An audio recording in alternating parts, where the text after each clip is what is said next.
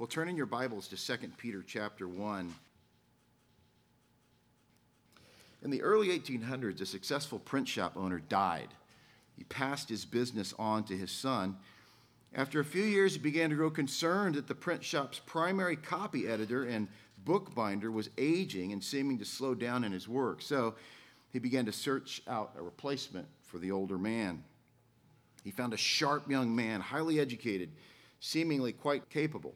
He had all the necessary knowledge and all the necessary energy to take on the job. The skilled but tiring print shop worker was at first very concerned that he would soon be replaced, but quickly realized he had certain job security when the young apprentice refused his repeated efforts to instruct him and train him. The young man was convinced he knew all that he needed to know. A very important client came to the business owner and asked for 16 copies of a 300-plus page book to be produced. The shop owner knew that the older man would complete the work with excellence. It would be done well. It would be done right as to his specifications. But he was concerned that he wouldn't be able to do it quickly enough to satisfy the customer, but he didn't want to insult the old man. So he quietly told the new employee to do the work, but to keep a low profile.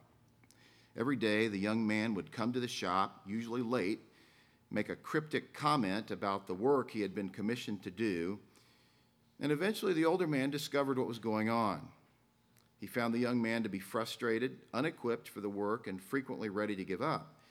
He continued to do his work quietly, day in and day out, occasionally offering counsel and even providing a visual tutorial in more excellent practices of learned bookmaking. But the young man persisted in his arrogance. The shop owner realized what was going on and began to question his decision to hire the young man. But his fears were momentarily resolved when, although well after the deadline for the first copy of the 16 volumes of the book commissioned had passed, the apprentice burst into his employer's office and said, "It's done. I did it." Together, they were very, very excited. The print master looked on through the open door. It was obvious that he was not invited to this party. But he smiled gently, patiently, and he waited. The businessman took hold of the book, and as he began to examine it, his exuberance waned. In fact, his countenance dropped, and his frame fell into his chair.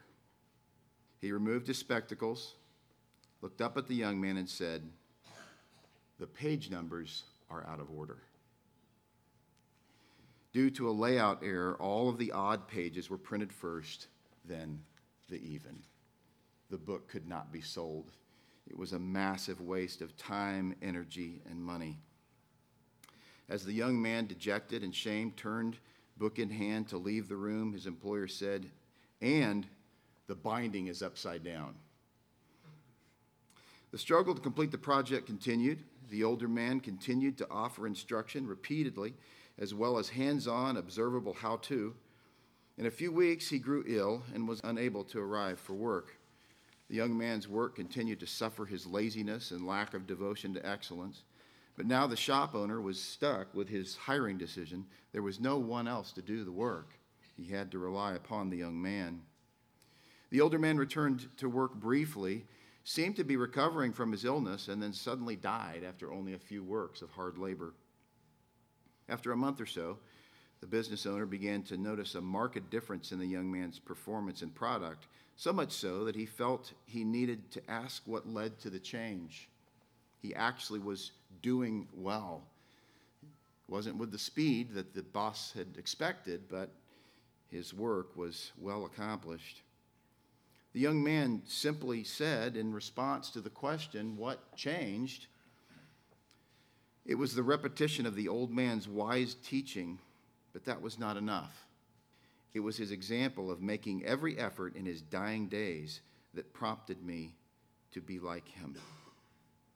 It was his making every effort in his dying days to do well, to honor the boss, to accomplish what the master had required. See, repetition is the necessary tool of any good teacher, but it is his example that will either make or break the process of education. The very best teacher can only accomplish so much. And whatever he accomplishes will be completely undone if his life does not stand in support of what he has taught. Repeatedly through the Old Testament, the Lord says to Israel, "You have forgotten. You have forgotten." In Isaiah 17:10, "For you have forgotten the God of your salvation and have not remembered the rock of your refuge.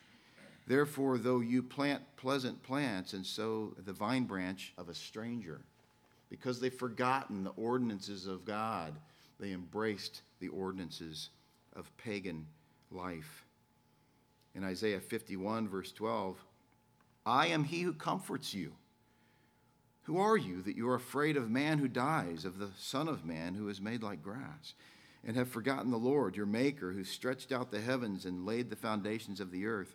And you fear continually all the day because of the wrath of the oppressor when he sets himself to destroy." The point is, why do you fear man and not fear me who has taken care of you? Jeremiah 18:15, "But my people have forgotten me. They make offerings to false gods. They made them stumble in their ways, in the ancient roads, and to walk into side roads, not the highway, making their land a horror, a thing to be hissed at forever." For even the people of God, when they forget God and when they forget what God has accomplished, they are easily distracted. They are easily ripped away unto a false god. In Hebrews 12, verse 5, we read, "And have you forgotten the exhortation that addresses you as sons? My son, do not regard lightly the discipline of the Lord, nor be weary when reproved by him. For the Lord disciplines the one he loves, and chastises every son whom he receives. It is for discipline that you have to endure. God is treating you as sons. For what son is there whom his father does not discipline? If you are left without discipline, in which all have participated, then you are illegitimate children and not sons. Besides this, we have had earthly fathers who disciplined us, and we respected them. Shall we not much more be subject to the Father of spirits and live?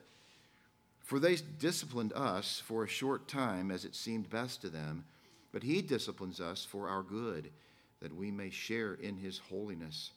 For the moment, all discipline seems painful rather than pleasant, but later it yields the peaceful fruit of righteousness to those who have been trained by it." This idea of being trained by discipline is expressive of repeated efforts to instill discipline. There's not much hope in one effort to discipline anyone, but there is much hope to discipline the one who is gladly willing to receive discipline over time, recognizing that it is the training of discipline over time, and repeatedly so, that leads to change, that leads to a changed life. But only when the one exercising the discipline proves to be worthy of giving it. The hypocritical father, whose devotion to Jesus and to the church, which is clearly feigned, as expressed by a completely different life in the privacy of his own home, will find that his efforts to parent will certainly and simply result in Phariseeism. He will be the producer of Pharisees if he himself is not proven to be committed to the things that he is attempting to teach his children. This is an obvious axiomatic reality, and yet so well hidden by those who only know how to deceive. And think of it, the person who grows and increases in his ability to deceive only has less motivation to subject himself humbly to the truth and be disciplined by it and be trained by it and be changed by it. Why do we observe the Lord's table repeatedly until the Lord returns? Repetition. The Lord commands us to do it for the sake of repetition. But ultimately we do it because we forget. Do you not forget the blood and the body of Christ? Of course you do. And so do I. And so that picture that stands before us of the bread and the cup that rightly and seriously and necessarily reflects the death of Jesus Christ, his broken body and his spilled blood. Were someone to say to me, I think we take the Lord's table a little too seriously, I might redouble my efforts to say then we ought to take it more seriously if that's the impact that it's had on you. It needs to be done repeatedly because it is a serious matter that reflects the most serious matter of all history. In John 14:25, these things I have spoken to you while I am still with you, Jesus says.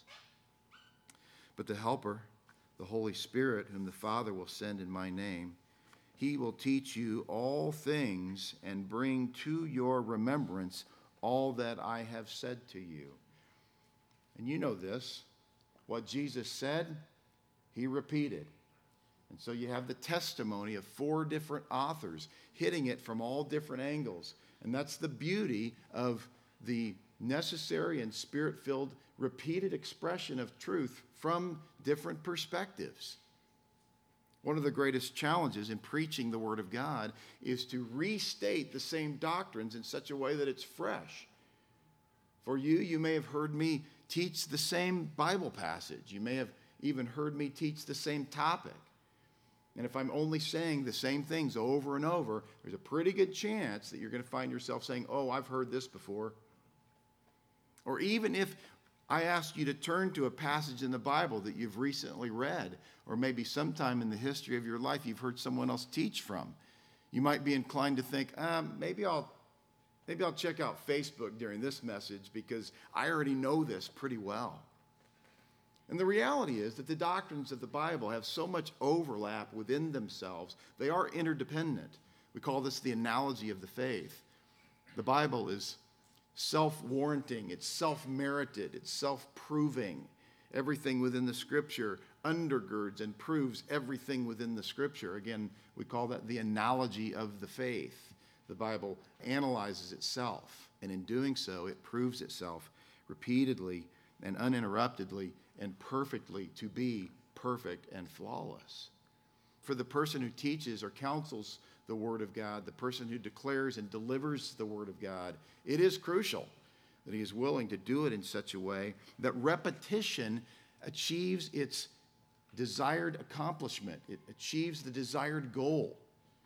At the same time, the listener can perhaps hear it in a fresh, a new way that reaches the heart. In 2 Peter 1, verse 9, just from last week, Peter says, for whoever lacks these qualities, and then he makes this bold and devastating statement, is so nearsighted that he is blind, having forgotten that he was cleansed from his former sins. It is not unusual for the believer who has been cleansed from his former sins to forget that he has been cleansed from his former sins. And he somehow believes or maybe even conjures up, but he certainly tends to promote this idea that he cleansed himself. He ushered in the cleansing by bringing himself to the cleanser, when he himself was dirty beyond recognition and beyond ability to do anything that might make him presentable before the cleansing Christ. Peter's point is clear.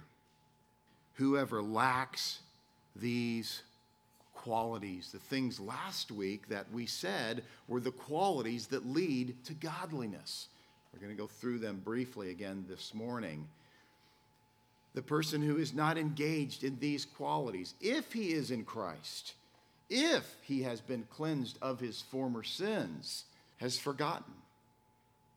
What does he need? He needs repetitious, sound reminders. And that's really the statement that Peter is giving to us this morning. Let's read through this text, 2 Peter 1, 12 through 15. Therefore, I intend always to remind you of these qualities, though you know them and are established in the truth that you have. I think it right, as long as I am in this body, to stir you up by way of reminder, since I know that the putting off of my body will be soon, as our Lord Jesus Christ made clear to me. and I will make every effort so that after my departure you may be able at any time to recall these things. This morning we'll see Peter's steadfast commitment to remind believers of the qualities that lead to a godly life, resulting in an assurance of one's election unto eternal life. There are three main verbs in our text this morning, and they're all very important. I intend, I think, and I will make. I intend, I think, and I will make.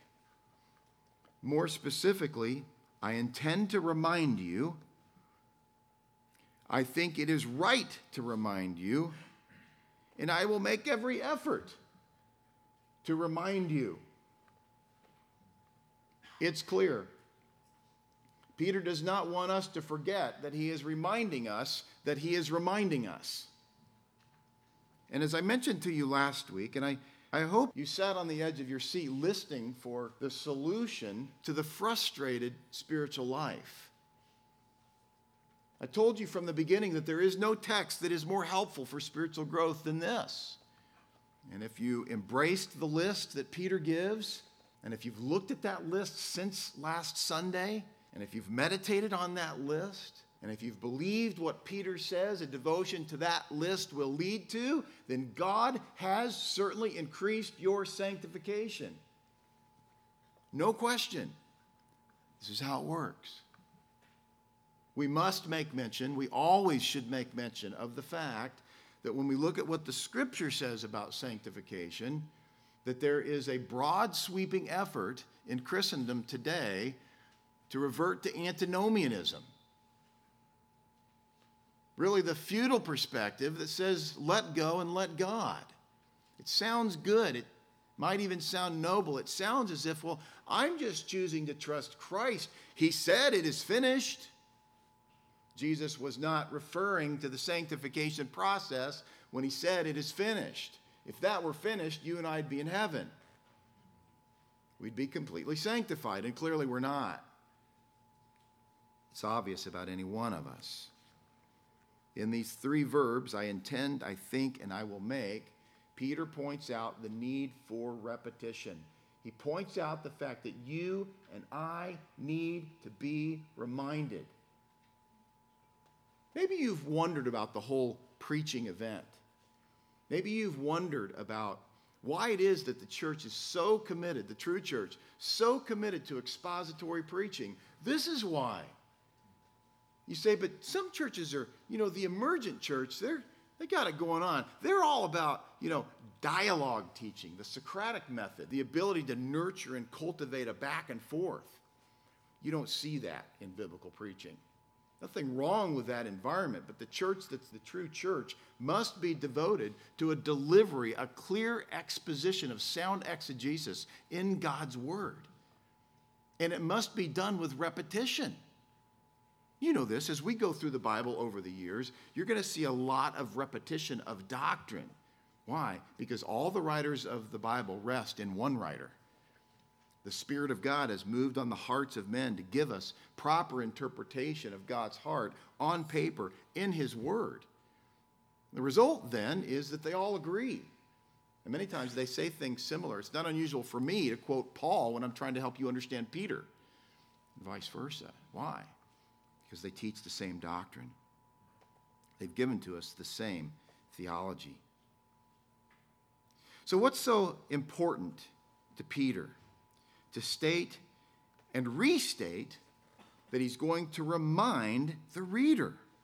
It is the qualities that nurture godliness and ensure one of his or her eternal salvation. That's what he's talking about when he says, I'll keep reminding you. It's those qualities, and it is the assurance of eternal life. Now let me point out that there will be those who insist on an assurance of eternal life, and they shouldn't, because they don't have it. Because they rest in a faulty gospel. And if you haven't taken the time to read through 2 Peter, it'll take one time for you to understand what I'm talking about. There are those who are deceived. And that deceit is not only bolstered, but sometimes initiated by a false teacher who looks good on the cover. He speaks in platitudes, usually these guys do. They say a lot of things theologically, but they will almost never walk you up to those theological conclusions. They won't prove it to you. They won't walk you grammatically and historically through the Bible. They'll just say a lot of things, and much of what they say is true. And at the right moment, the right strategic moment, they'll slip something in that will so confuse you, but you'll think it must be true because most of what he says is right. But he's never proven to you to be an exegete, a genuine expositor of God's word. He only insists that you believe what he says to you and insists that you acknowledge the fact that he is right because he says it. Peter begins this section with the word therefore. This always warrants investigation. This always warrants the necessary understanding of the relationship between what he's about to say and what he has just said. So let's do that. Because perseverance in practicing these qualities leads to the unmerited prize of eternal life in the kingdom of our Lord and Savior Jesus Christ. Peter said he would always remind the believer of them. I will always proclaim them to you, he said. So what does this therefore point back to? Go all the way back with me to verse 3, where we saw the power of godliness. We saw the power of godliness. His divine power has granted to us all things that pertain to life and godliness. That, my friends, is an invitation to spiritual growth. When Peter the Apostle says these words, his divine power has granted to us all things that pertain to life and godliness. This is an introduction into that which is going to change your life, make you less like self, and make you more like Christ, if you will, in fact, give your humble and grateful adherence to it, and only if that. But the person who fumbles and bumbles through the Christian life and gives no disciplinary attention to these essential truths, he will simply stand as a discouragement to those who look on and hope for him to actually be an example. Laziness in the things of God never helped anybody. Peter here is clear. It is the power for godliness. These things have been given to you in fullness. Pay attention to them. Subject yourself to them. We saw then in verse 3 the pathway to godliness, which is the knowledge of him. It's the knowledge of him who called us to his own glory and excellence. His call, his bringing us to the front gates of his glory and his excellence, us being exposed to the true knowledge of him in his word, will bring about godliness. That's the pathway. Third, we saw the promise of godliness. This promise is granted just as it is spoken of in a way that reflects the character of God. It is promised.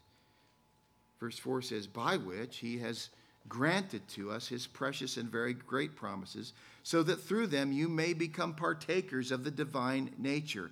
Everyone to whom these great promises have been granted will experience the new nature. They have experienced it if they have been made to be in Christ. They have a new nature. They do not have two natures that fight each other. They have a new righteous nature, and that new nature is under constant attack by the residual humanity called the flesh. The need for sanctification comes from that essential Christian reality. We are born into total depravity. We are saved from that condition, and yet the residual flesh remains on and fights against the Spirit, while the Spirit fights against the flesh. But there is a promise of godliness, and we can know that it is increasing. Why? Because we've been given a new nature, and we have a desire for that godliness. The proof of godliness is in verse 4, in that having escaped from the corruption that is in the world because of sinful desire is a reality about us. The person who simply does a good job of putting on a show but in the privacy of his own home and the privacy of his own mind, has not been spared this reality. And therefore, he attempts to equate his own privately depraved life with every other Christian. He somehow thinks that he can persuade others to think that we weren't born into total depravity. What has he done? He's wrapped himself up in a pretty package that shakes hands and looks people in the eye and acts as if everything's okay. He hasn't been spared that condition. But the proof of godliness, the proof of the new nature is in the reality that he has escaped this corruption, not because he's put on good behavior modification.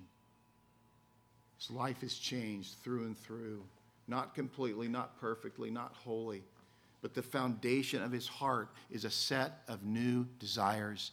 It hungers for holiness. It does not hunger for persuading people to believe that he is holy. It does not result in defensiveness when he's challenged and when he's instructed, when he's corrected, when he's rebuked. He embraces such a thing because he wants holiness. We also saw the practice of godliness, and this is where we see these qualities that Peter over and over and over emphasizes to us. The practice of godliness, the process of godliness. For this very reason, make every effort. Be diligent. Let your life be about these qualities. Friends, let me plead with you to do a self-examination, and in that self-examination, ask others to be involved in that examination. Are you devoted to these qualities? I mean, really, every single one of them? I ask that as your pastor. I ask that as a shepherd who longs for sheep to enjoy the full, enjoyable meal that God offers to us in the sanctifying process.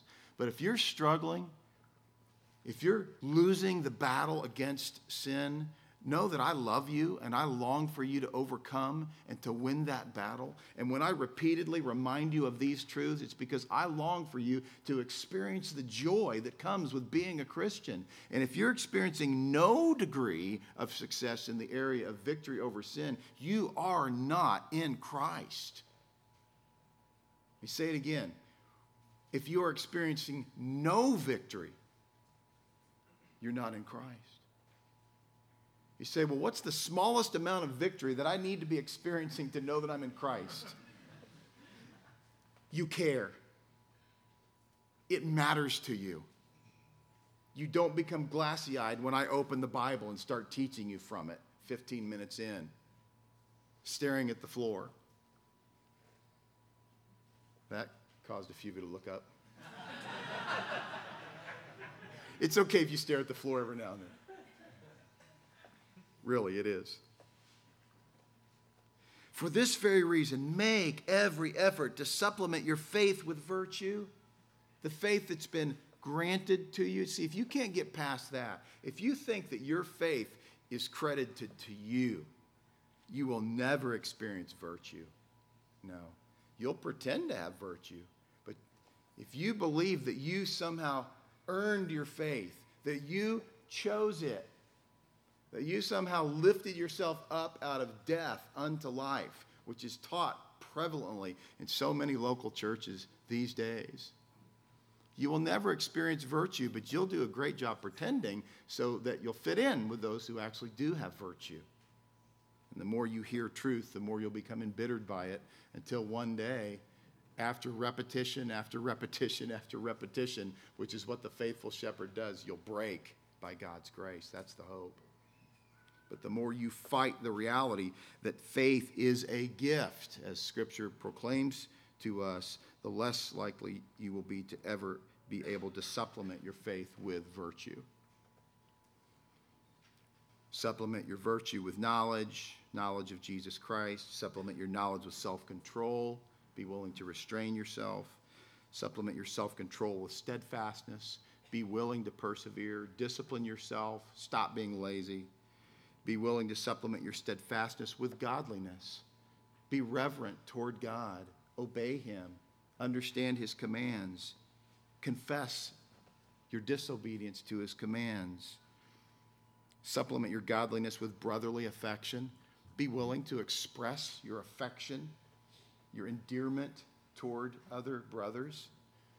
a willingness to show them practically, tangibly, that you genuinely have an actual affection for them.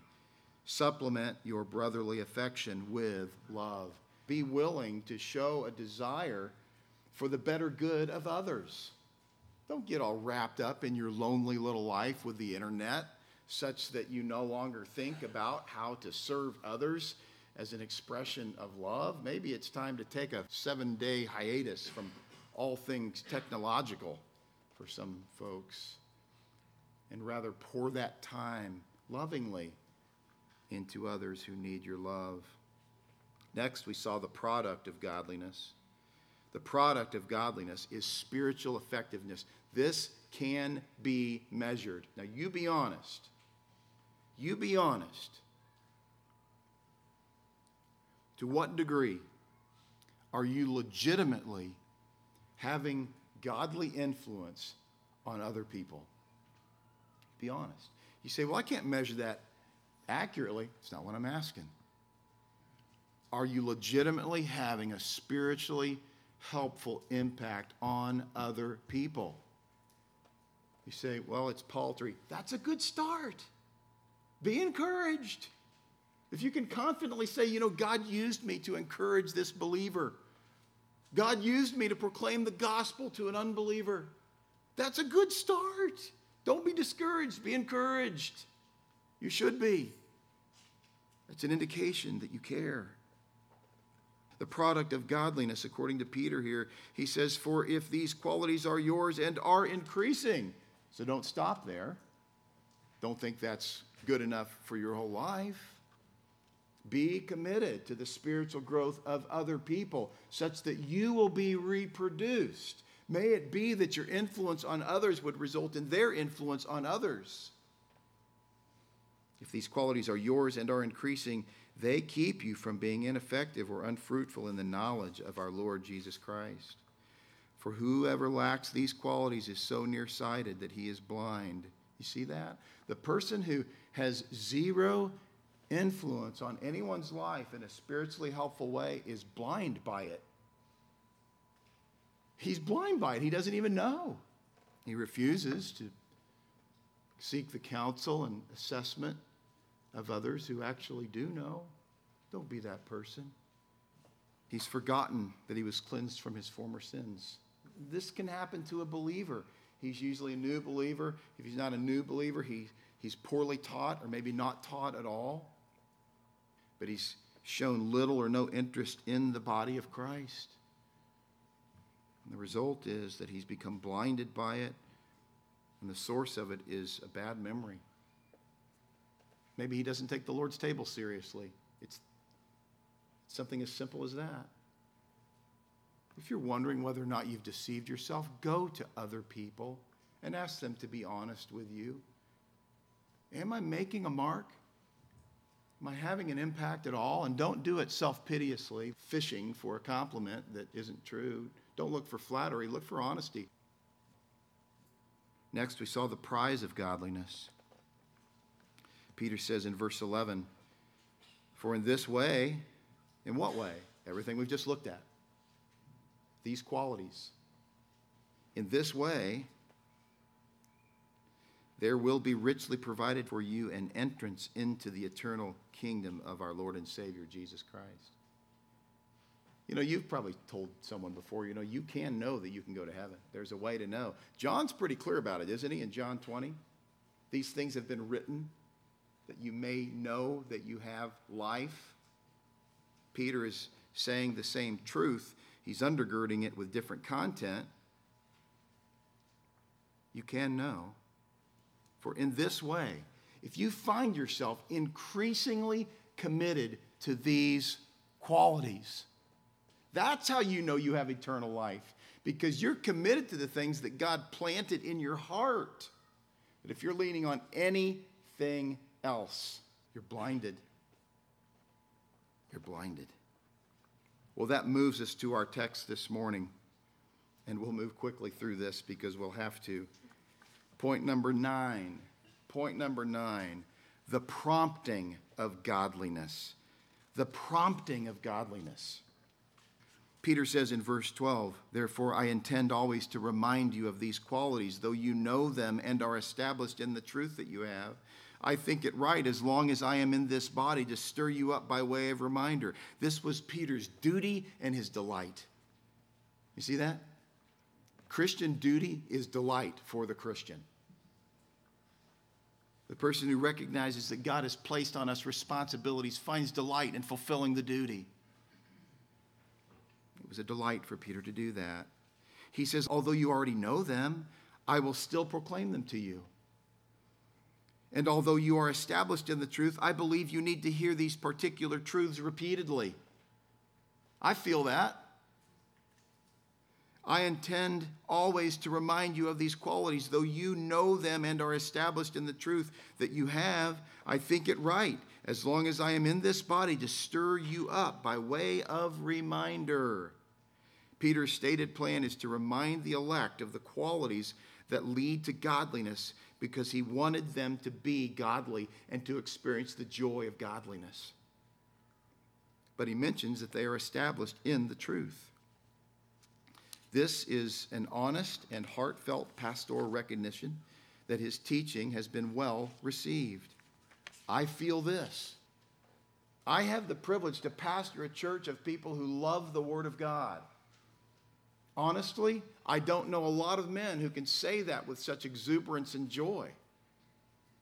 I know that you expect me to bring truth to you in such a way that it's going to challenge you and strengthen you and prepare you for effective evangelism. And Peter knew this to be true of the people to whom he wrote. As I said, this is an honest and heartfelt expression of the fact that although I need to remind you of these things, you are established in the truth, and you should be commended for it. As I look around the room, I could tell story after story of repeated experiences with so many of you where we have grappled together over the Word of God. And we've asked the question, how would the Lord be most glorified in how we deal with this particular situation in light of this truth? How can you and I honor our Father whose Son gave his life for us and gave us his word? Regarding this word established here, William Barclay says that it means to make as solid as granite. Interesting, huh? Barclay says, suffering of body and sorrow of heart do one of two things to a man. They either make him collapse or they leave him with a solidity of character which he could never have gained anywhere else. If he meets them with continuing trust in Christ, he emerges like toughened steel that has been tempered in the fire. End quote. This is what Peter wanted for them. This is what Peter believed to be increasingly true of them. They were established in truth. You see a similar reality from the heart of Paul the Apostle in 1 Thessalonians 2, verse 13. And we also thank God constantly for this, that when you received the word of God, which you heard from us, you accepted it not as the word of men, but as what it really is, the word of God, which is at work in you believers. This is an expression of Paul's heart to the Thessalonians. They are established in truth. They chose to receive it as God's word and not as the word of men. 2 Peter 1:9, Peter says, "For whoever lacks these qualities is so nearsighted that he is blind, having forgotten." So Peter is committed to reminding them of this truth. He's reminding them of these qualities so they won't forget. Peter deals with a prompting of godliness, saying, I will remind you. I will be a constant reminder to you of these qualities. Any legitimate pastor is going to remind the flock of these qualities, and he's going to set those qualities up as a standard by which the individuals within the flock can determine whether or not they have eternal life. I think it's right, as long as I am in this body, to stir you up by way of reminder. If there's any functionability in the tent that I've been given, I think it right. The truth is, he knows it to be right. But he's expressing in this way to say that it's a conviction of mine. I think this is the way to go. The prompting of godliness. Peter said to Jesus in Matthew 17:4, Lord, it is good that we are here. If you wish, I will make 3 tents, one for you, one for Moses, and one for Elijah. This word tent is the same word in verse 14 that's translated in the ESV as body. It's tabernacle. It's a temporary housing. That's what your body is. It's temporary. You know that. It's fading. It's crumbling. It's falling apart. The moment you're born, the moment you're conceived, you're headed toward death. And you're reminded of that on a daily basis with the pains and the aches and the difficulties that come with being a steward of a human body. But as long as I'm in this tent, as long as I'm here, as long as I have the ability, as long as I can still talk, this verb, stir up, the idea of stirring you up is to awaken you from sleep. Now, if my teaching doesn't awaken you from spiritual sleep, one of us is not in the zone that day. But this is what sound pastoral love will do. It will stir you up. Now, just for a heart check here for a moment, and only you can know the truth about this. What goes on in your mind when we open our Bibles together? Is it for you an exercise in determining whether or not what I say fits your theology? See what I mean by that? You come with red pen in hand, knowing everything that needs to be known, much like the young apprentice that I spoke of in the print shop. Nothing to learn, but I'm going to see where Todd's off and where he's on today. Believe it or not, there are people who think that way. Now, the truth is, you need to be assessing my teaching for sound theology, but your heart attitude should be one of humility and teachability, longing to be changed in the teaching moment, during the preaching event, believing that by way of reminder of sound truth, not swallowing it blindly, but knowing that in due time, you're going to know whether a man is a shepherd or not. You're going to know whether or not he's faithful to teach truth. Such that at the point where your theology and his theology run into each other and don't fully agree, you're going to be challenged by that. And you're going to choose to rethink your position. That should be your response. I think it's right, as long as I am in this body, to stir you up by way of reminder. The moment that you think, you know, everything Todd says, that's just how it is, you've missed the point. That's not humility sitting under sound teaching. That's saying, I'm still blind, just tell me what to think and believe. That's why in our family groups we make a diligent effort to teach you to be diligent in hermeneutics, to really understand the process by which a person arrives at the Holy Spirit's interpretation. You can do that. That's why for those of you who've been faithful to complete that study guide week in and week out, you've seen yourself increase in being an actual student of the Bible. It's not unusual for someone to become aware of the fact that they haven't really been a Bible student at all once we start implementing these basic Bible study principles that are really simply explained. It's not hard to understand them, but it does require diligence. Point number 10, can you believe it that quickly? Point number 10, the pouring out and in of godliness. In verse 14, Peter says, since I know that the putting off of my body will be soon, as our Lord Jesus Christ made clear to me. Peter poured out godliness and into by his example. Verse 14, since I know that the putting off of my body will be soon, as our Lord Jesus Christ made clear to me. Putting off of my body will be soon. I know it's coming. It's imminent. The idea that it will be soon is in Peter's mind a constant reality. Constantly wondering, when will the day be that the Lord will take me home? How much more can I accomplish between now and that moment? How much time do I have? I don't know. But during that time, I'm going to give it my all.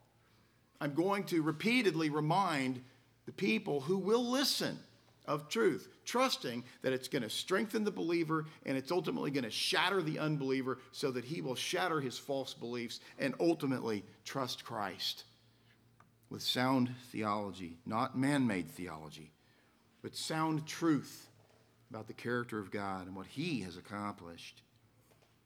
Peter knew this based on Jesus' words back to him. John 21:18, Jesus says, truly, truly, I say to you, when you were young, you used to dress yourself and walk wherever you wanted, but when you are old, you will stretch out your hands, and another will dress you and carry you where you do not want to go. This he said to show by what kind of death he was to glorify God. And after saying this, he said to him, follow me. This idea of stretching out the hands is thought by many to be reflective of what one does when he is placed on a cross. And so Peter would have had some intimated idea that he would die by way of crucifixion. Paul also, you know from 2 Timothy, says that he's being poured out as a drink offering. He's near the end. In 2 Timothy 3, verse 12, Paul says, indeed, all who desire to live a godly life in Christ Jesus will be persecuted, while evil people and impostors will go on from bad to worse, deceiving and being deceived. But as for you, continue in what you have learned and have firmly believed, knowing from whom you learned it, and how from childhood you have been acquainted with the sacred things, which are able to make you wise for salvation through faith in Christ Jesus. And as he communicates these truths in the same way that Peter communicates the same truth, he would say, follow my example. You know, from 1 Corinthians 11, verse 1, Paul said, imitate me as I imitate the Lord. In Hebrews 13, you see that you are called to imitate those who teach the word as they imitate the Lord. The pouring out and in of godliness. In 2 Corinthians 5, verse 1, for we know that if the tent that is our earthly home is destroyed, we have a building from God, a house not made with hands, eternal in the heavens. For in this tent we groan, longing to put on our heavenly dwelling. This would have been the mindset of Peter. This would have been the mindset of Paul. But it was also their mindset to produce that mindset in others. It's my mindset to produce that mindset in you, that we would be thinking about the temporal reality of this life. You don't know how much time, nor do I know how much time we have, but we know it's short. We know it's brief. Psalm 103 tells us this life is like grass. Anybody ever taken care of a lawn? How long does a blade of grass last? Not long, and that's the point. It's expressive of the brevity of this lifetime. Peter says in our text in verse 15, and I will make every effort so that after my departure you may be able at any time to recall these things. See, Peter wasn't just about teaching these truths. He was about proving that his life was an expression of these truths. I will make every effort. Does that sound familiar? It should. Because that's what he said to the elect. That's exactly what he wrote to them. Back in verse 5, for this very reason, make every effort. You see, Peter is not here just dealing, this is his third time to say, I'm reminding you. He's not at this point saying, I'm going to remind you by way of verbiage, by way of wording, by way of teaching. I want you to be reminded as I make every effort. It's an allusion back to verses 5 through 11. For this very reason, make every effort, he says, to supplement your faith. And here he is saying, I'm making every effort to supplement my faith. I'm not just telling you to do things that I'm not willing to do myself. In fact, the way to think about it is quite the opposite of that. I am telling you these things, not just because I do them myself, but because I enjoy them.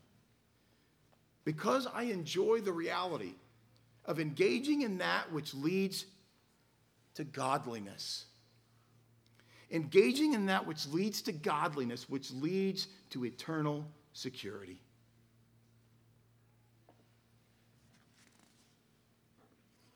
Peter's choice to make every effort involved more than repeated verbal reminders. It was his life devoted to truth that proved that truth to be worthy of repeating. You see that? Because of the testimony of his life, people would look on and say, there's a guy who enjoys truth. There's a godly man. How would they know that? Because he's devoted to these qualities. He's devoted to the faith that's been granted to him. He's devoted to adding virtue to that. He's devoted to adding knowledge to that. He's devoted to brotherly affection. He's devoted to love. The pouring out and in of godliness. The latter part of verse 15 says, so that after my departure, this is the word exodus, you know that word, so that after my exodus you may be able at any time to recall these things. You know, Peter's message was delivered as a desperate man, not knowing the degree to which he would perhaps be able to communicate these truths again. Peter is saying, I want my ministerial life in your life to be marked out by repetition and by expression in my life, such that when I'm gone and I can no longer remind you, you'll still recall these things because of how I lived. In 2 Thessalonians 1, verse 6, Paul says, you became imitators of us and of the Lord, for you received the word in much affliction with the joy of the Holy Spirit, so that you became an example to all the believers in Macedonia and in Achaia. For not only has the word of the Lord sounded forth from you in Macedonia and Achaia, but your faith in God has gone forth everywhere, so that we need not say anything. For they themselves report concerning us the kind... Now listen closely to the grammar here.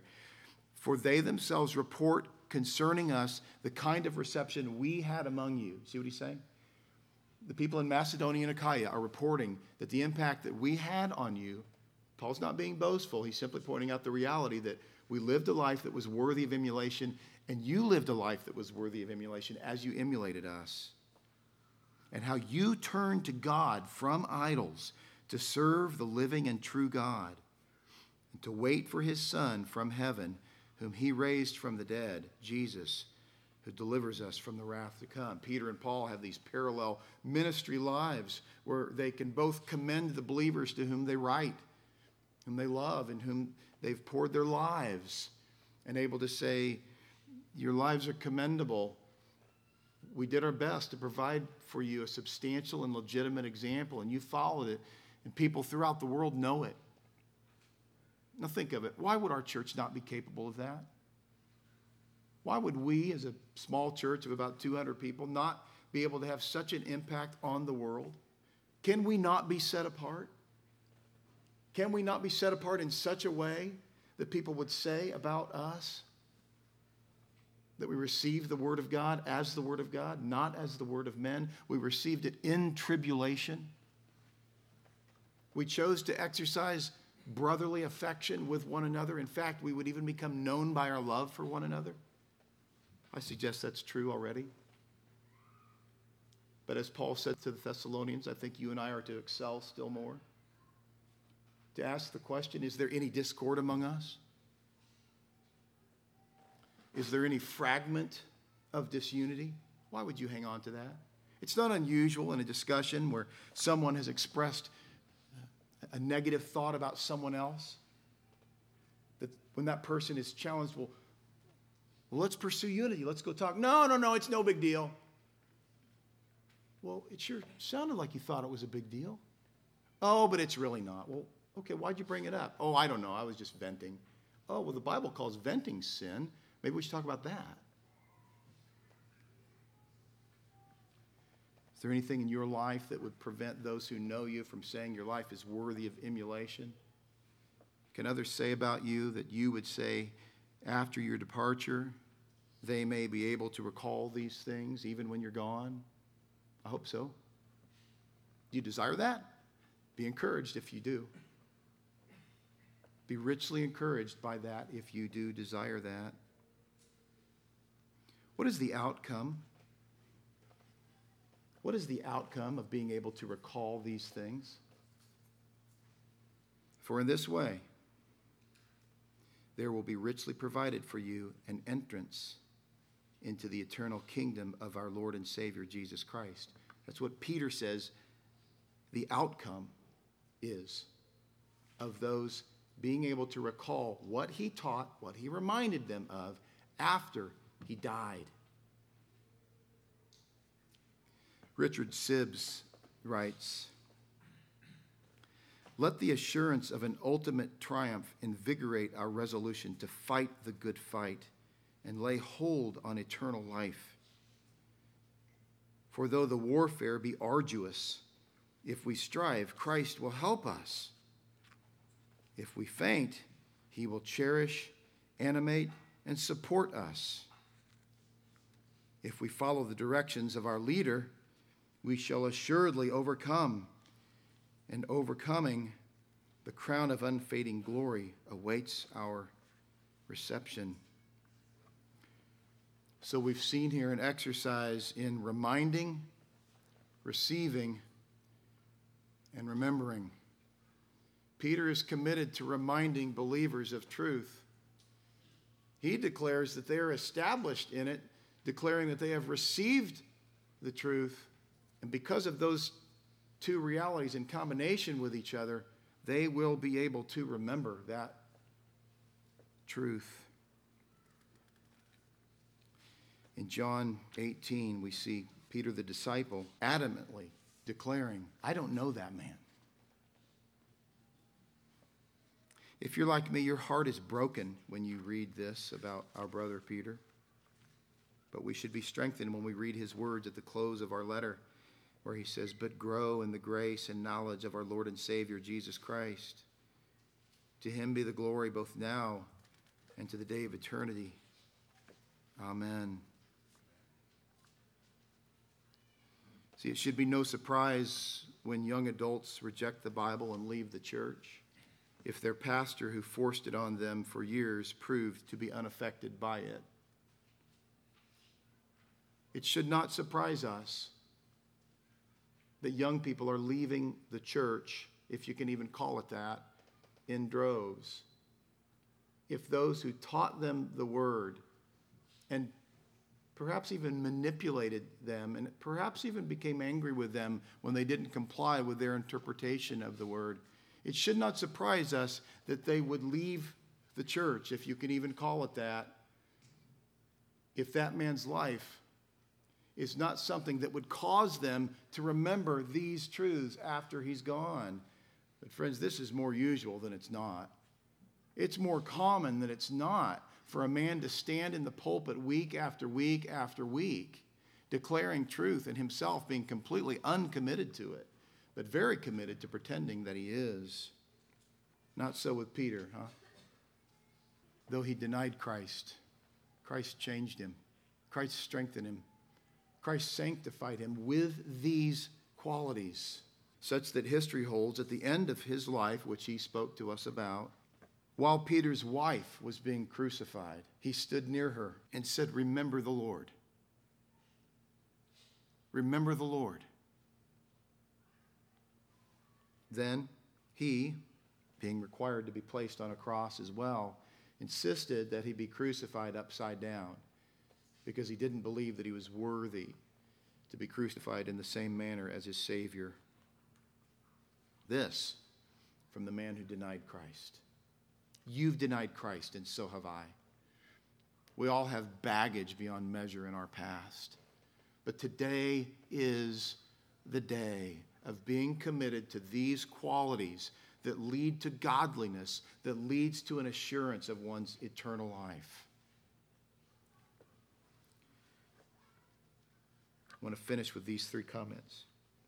Number 1, receive the repeated efforts of a faithful shepherd to remind you of truth. Receive the repeated efforts of a faithful shepherd to remind you of truth. Number 2, remember and obey that truth. Remember and obey that truth. And third, remind others who will receive and remember the truth.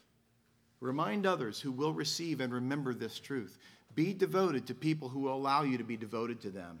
I'm not telling you to give up on the person who's distant, disconnected, and disinterested in relationships. I'm not saying give up, but pour yourself into people who will receive truth, who want to remember truth after you're gone, people who are willing to become an example to others that they too would be considered worthy of emulation once they're gone. Well, let's pray.